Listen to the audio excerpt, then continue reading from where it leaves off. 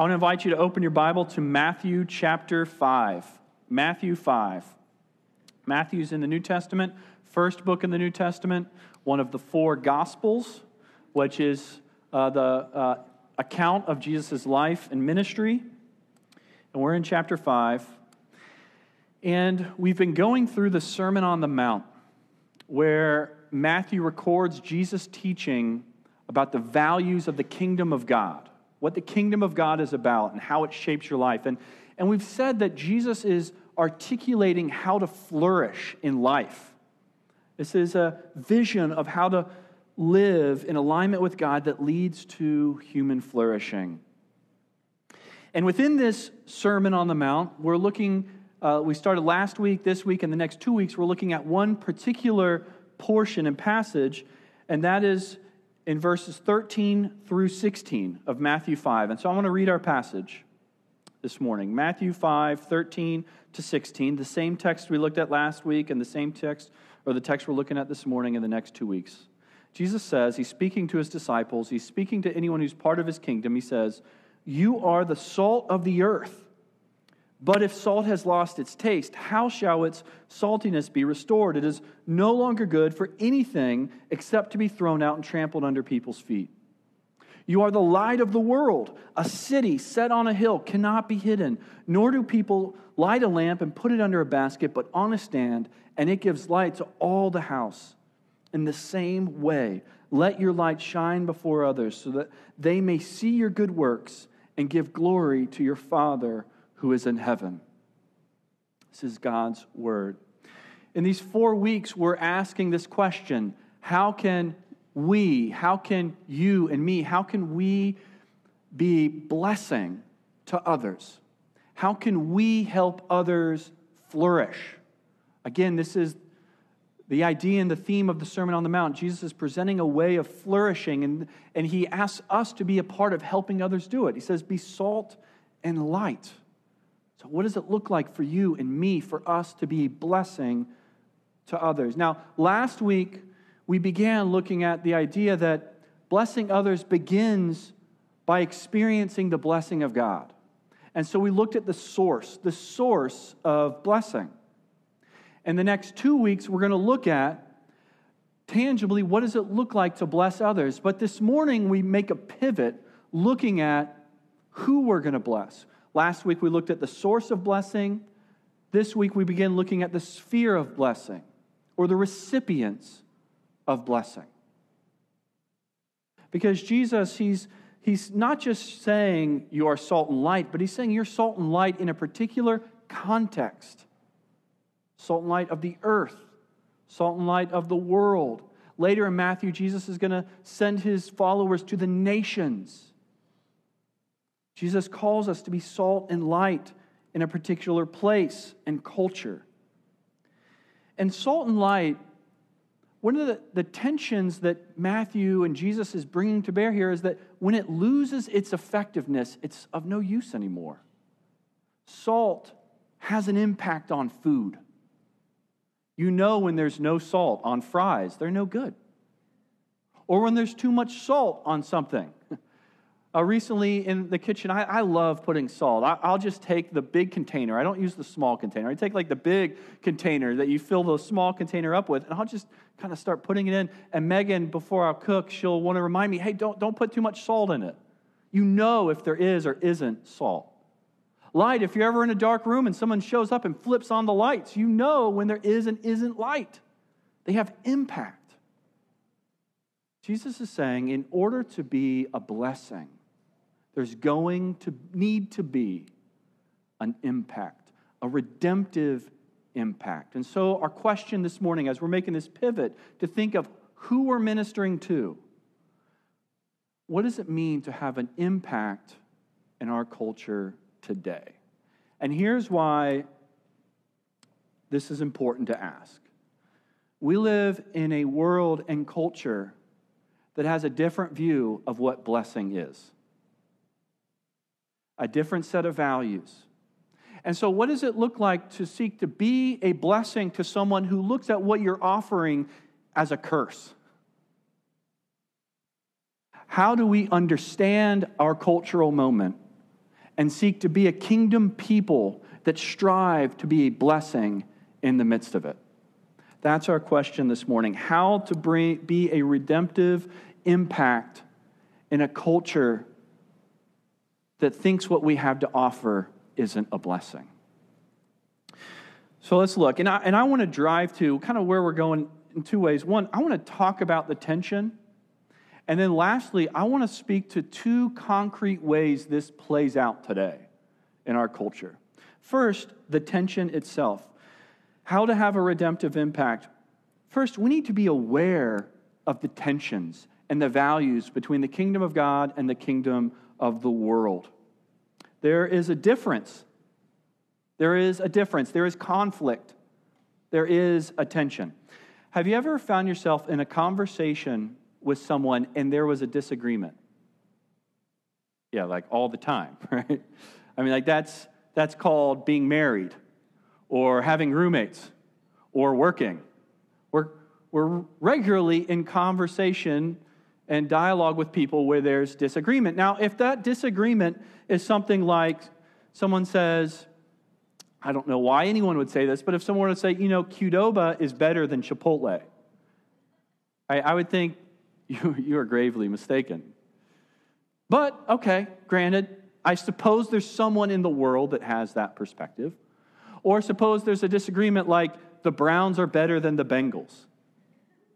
I would think, okay, one can be a fool in that way, but time will play itself out and we'll see.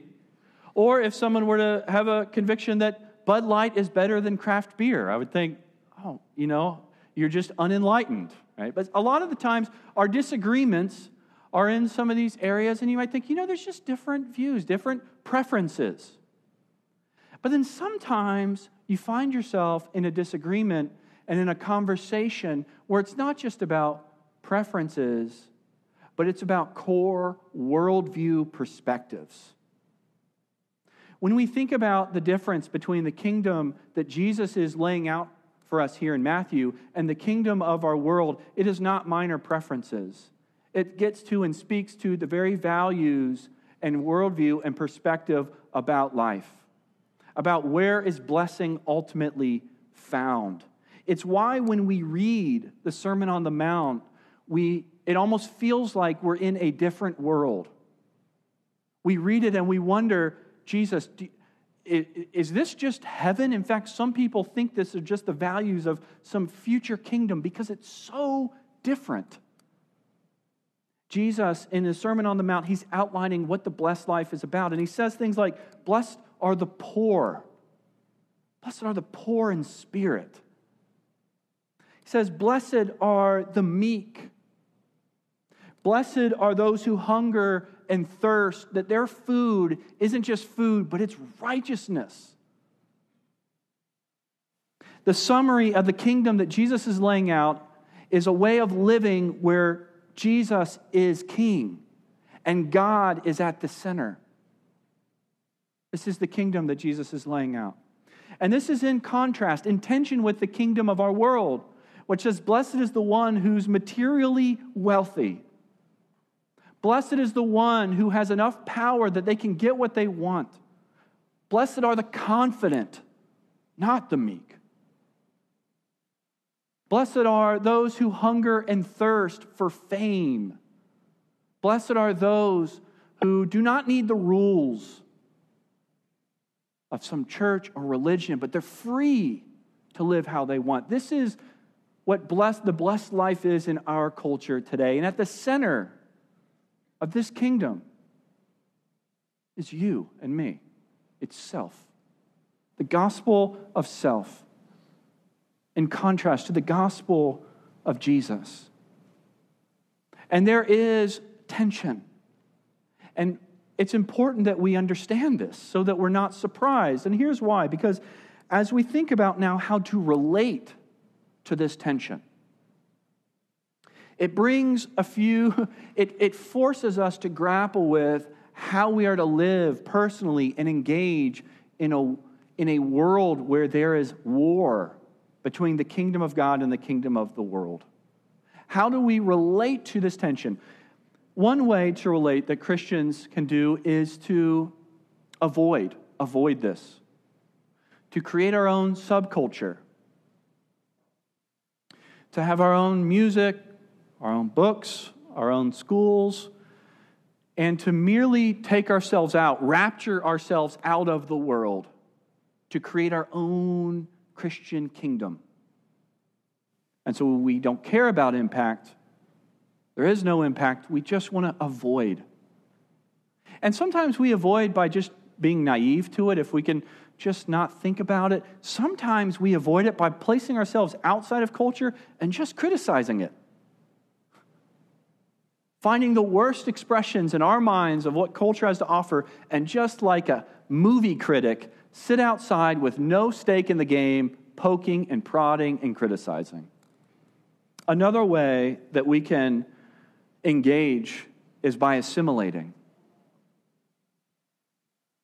by entering in and fully adopting the values of the kingdom of the world.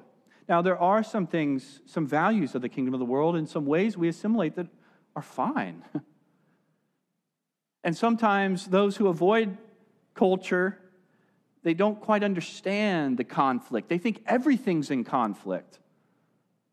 But people who assimilate fully into culture, they're unaware or unwilling to enter into the tensions themselves. They look at the kingdom that Jesus outlines and they say, oh, it's too otherworldly. We want to be relevant. We want to be relevant. Now, there's some ways that this desire for relevance in a hostile kingdom can play out.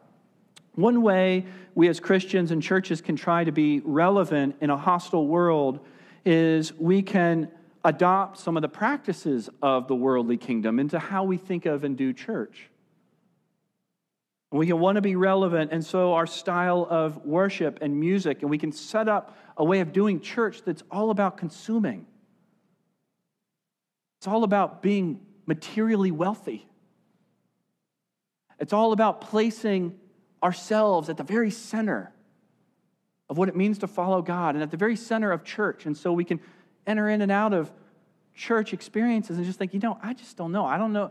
The sermon didn't hit me where I'm at, or the music's not what I preferred, or they believe something that challenges me a little, and that's just not where I'm at. So we create this whole way of following God and doing church that places ourselves at the center. That's kingdom of world. Another way we can do it is by changing our theology. That we've so assimilated into the values of our world that we think anything apart from it, any other value system must just be tweaked, must be changed, because we want to be relevant. We want to be relevant. Two approaches to the tension, one to avoid, the other to fully assimilate. And what Jesus is saying is, no, be salt and light. Enter into the tension. But don't assimilate. Be a blessing. Be a counter-cultural presence and blessing in the tension. Jesus models this himself. He enters into the world. He loves the world. But he challenges some of the cultural values and convictions and assumptions of his day.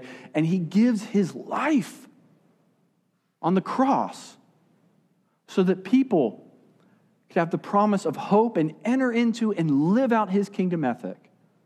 And so this morning, I want to take that idea of what it means to be a redemptive impact. I want to apply it in two ways, two tensions as we close out our time this morning. What does it look like to be a redemptive presence in our world today? Two tensions of our world that the kingdom can bring perspective in. The first relates to meaning. The kingdom of God invites us into a story where there is sacred meaning in life. Jesus says, "You are the salt of the earth." Now, salt had two functions then. Salt was a seasoning agent. It was to taste good, much like we use it today. I mean, fries are just a vehicle for salt. Salt is good, praise the Lord. But also, then, salt was a preserving agent. It preserved food. They didn't have refrigerators. I know, crazy. Like, how did they do it?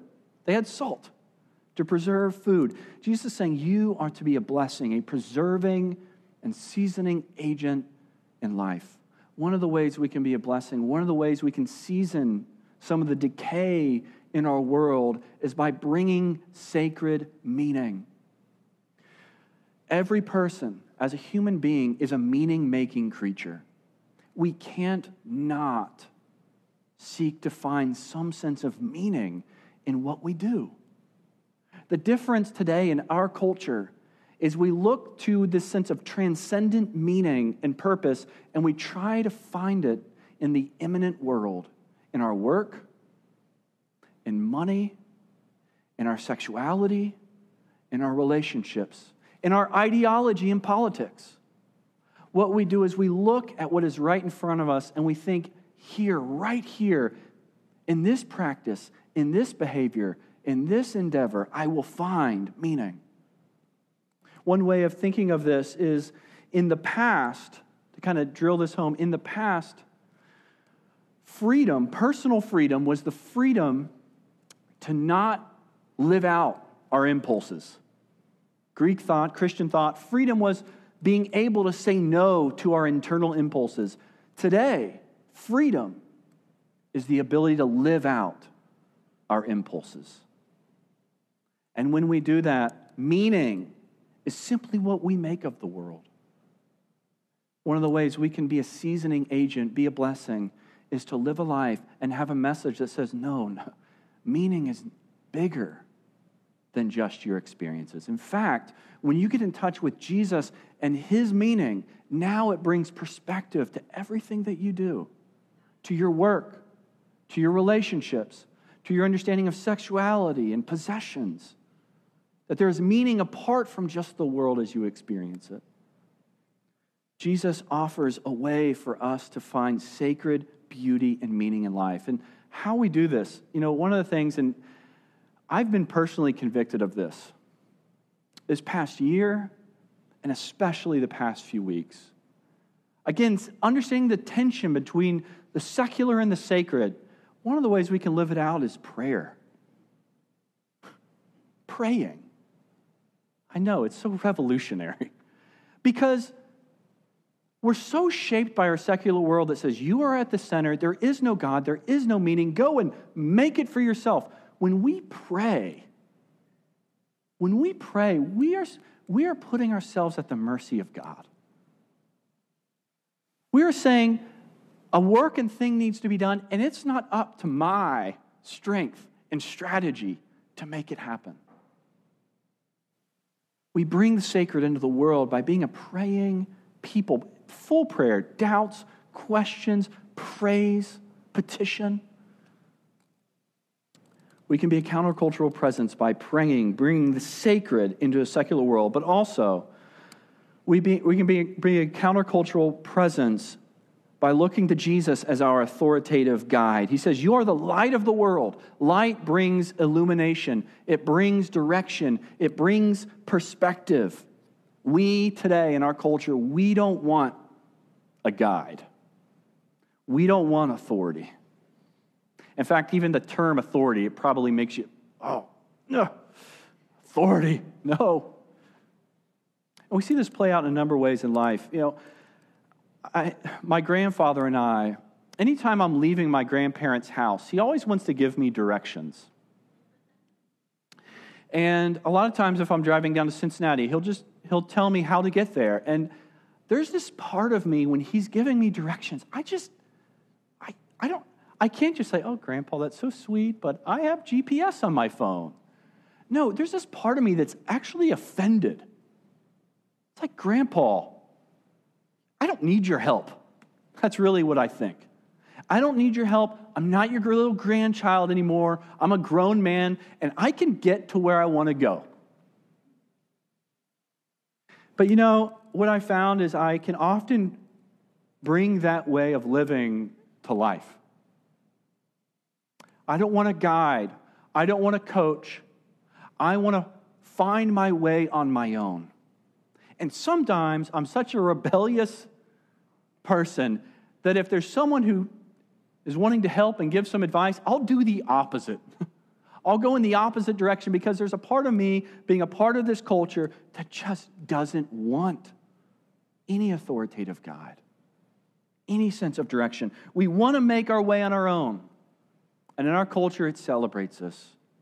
The whole value is breaking free from the past. We look at the previous generations, and all we think about is all their mistakes. And we elevate those, and there's no sense of wanting guidance or direction. No, we are going to chart our course. We are going to be the ones who create our path and find life. And is it any wonder that there's so much confusion?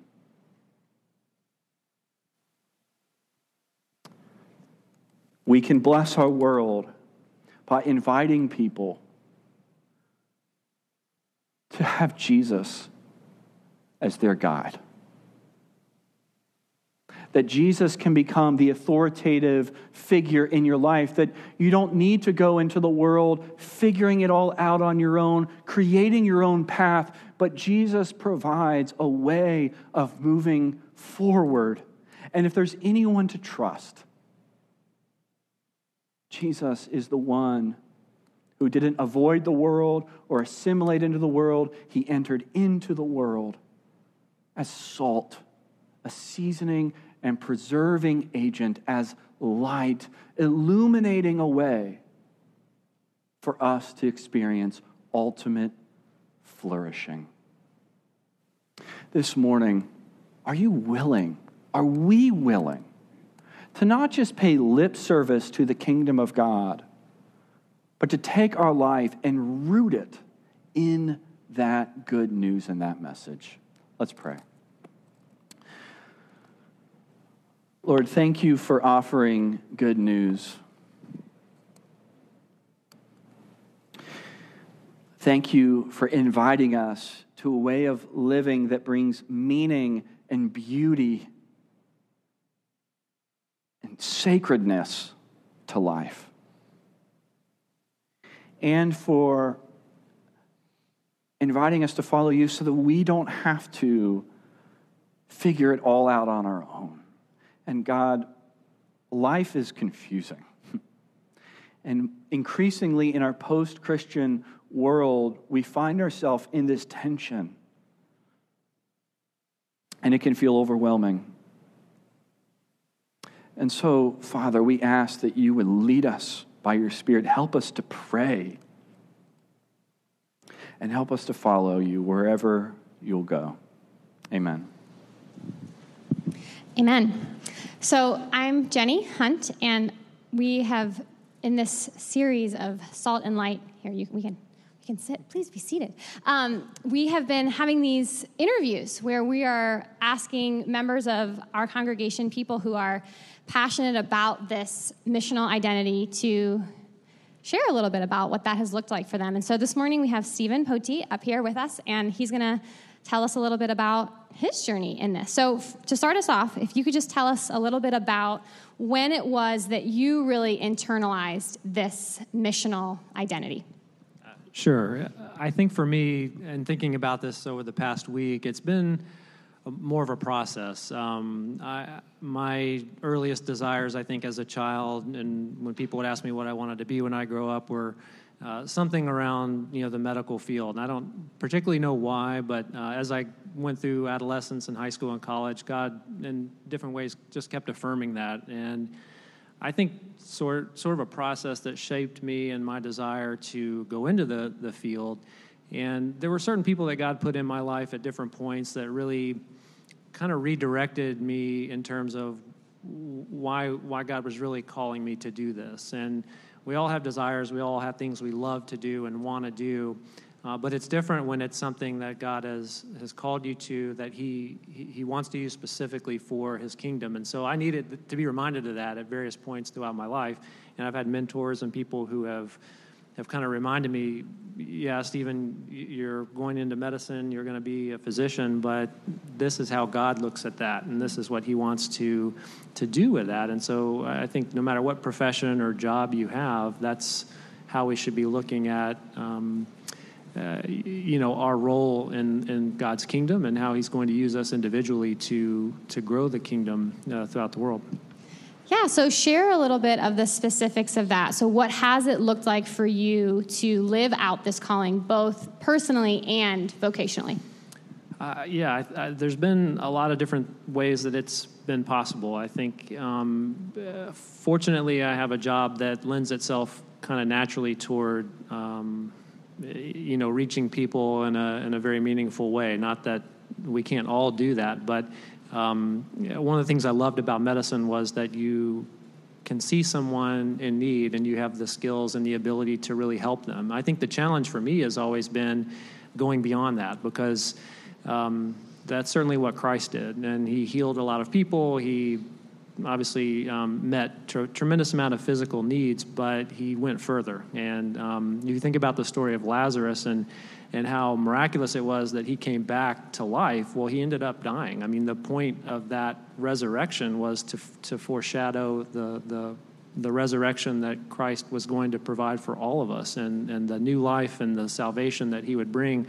And that is truly kind of what we should be about and sharing with people and living out. So for me, there's a lot of ways to do it practically. My wife, Tiffany, has done an awesome job of this. She volunteers at a free clinic here in Columbus and works with a lot of folks from the refugee communities and folks who don't have necessarily a lot of resources, who need health care, and sees those patients and takes care of them, helps offer solutions and put them in the right direction toward getting the help they need.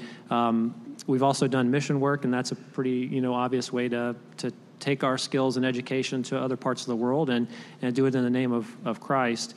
For me, on a daily basis, I struggle with this because I feel like every patient I see I could share the gospel with, but it's not always something I think about. And so I need to be reminded, just like we all do, that we're to. Well, let me say it this way. One of my mentors used to have this great vision that I wanted to share with you guys. And it was a wake-up call to me about how I should look at my work. And I know, Jay, you've talked about work a lot over the years and how we should connect what we do on a daily basis, whether it's our job or taking care of our families or whatever, with the kingdom. And we need to pray about what that looks like and ask the Lord, what can I do this week that's going to connect my work with your kingdom and how you're wanting to bring healing and life to those around me.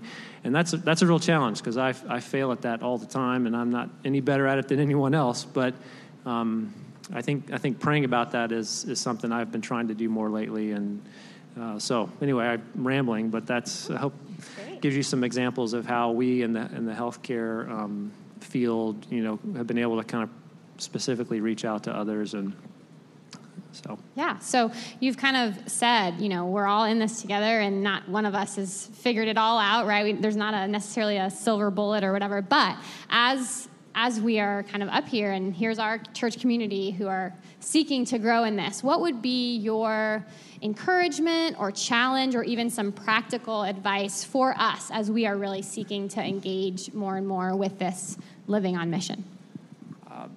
I think the best place to start is, I think we all hopefully have a desire to do that. And I think just being open and honest with the Lord and asking him to show us how we can. I think that's a real simple place to begin. Asking God to open your eyes and say, look, how can I take the skills and the abilities and the relationships that I have and really use them for your kingdom? And I think it has to begin, at least for me, in my life, I feel like the Lord uses me the most when I have yielded my own heart and my own desires to his rule. And when his kingdom is sort of in charge in my own life, then I'm able to, see him work around me. But so I think praying about it and really examining your heart is the first place to start. And for me, I would have been tremendously unsuccessful at learning these things if God hadn't put other people in my life. So there's been mentors and others who have really shaped me and how I've thought about this. And so I think being in a community and open in relationships with other people who are part of God's kingdom really makes all the difference, because we sharpen each other and we kind of encourage and help each other do this together. So I think starting there is important, and just being willing to take a risk and let the Lord use you in ways that He wants to, without kind of getting in the way, which is something we're pretty good at least I know I am. So. Yeah. Well, thank you so much for sharing that with us. Let's pray together. Lord Jesus, we confess that we are so imperfect in this, that you have called us to be salt, you've called us to be light, you've told us, in fact, this is what we are. This is who we are, and yet we stumble around so often. And so, Lord, I pray that you would sink this identity deeper and deeper into our spirits, that we would believe that this is who we are. Lord, that we would, as Stephen said, we would be honest with you about this desire and about our willingness to surrender, or our desire to surrender more and more. And so, Lord, we confess that we need you in that. We have nothing to offer in our own strength, and yet you've invited us into this. And so, Lord, we ask that you would give us the courage to engage the tensions of our culture from this place of being rooted in the gospel and what that means for us. Lord, we love you, and we thank you for your invitation to us. In Jesus' name, amen.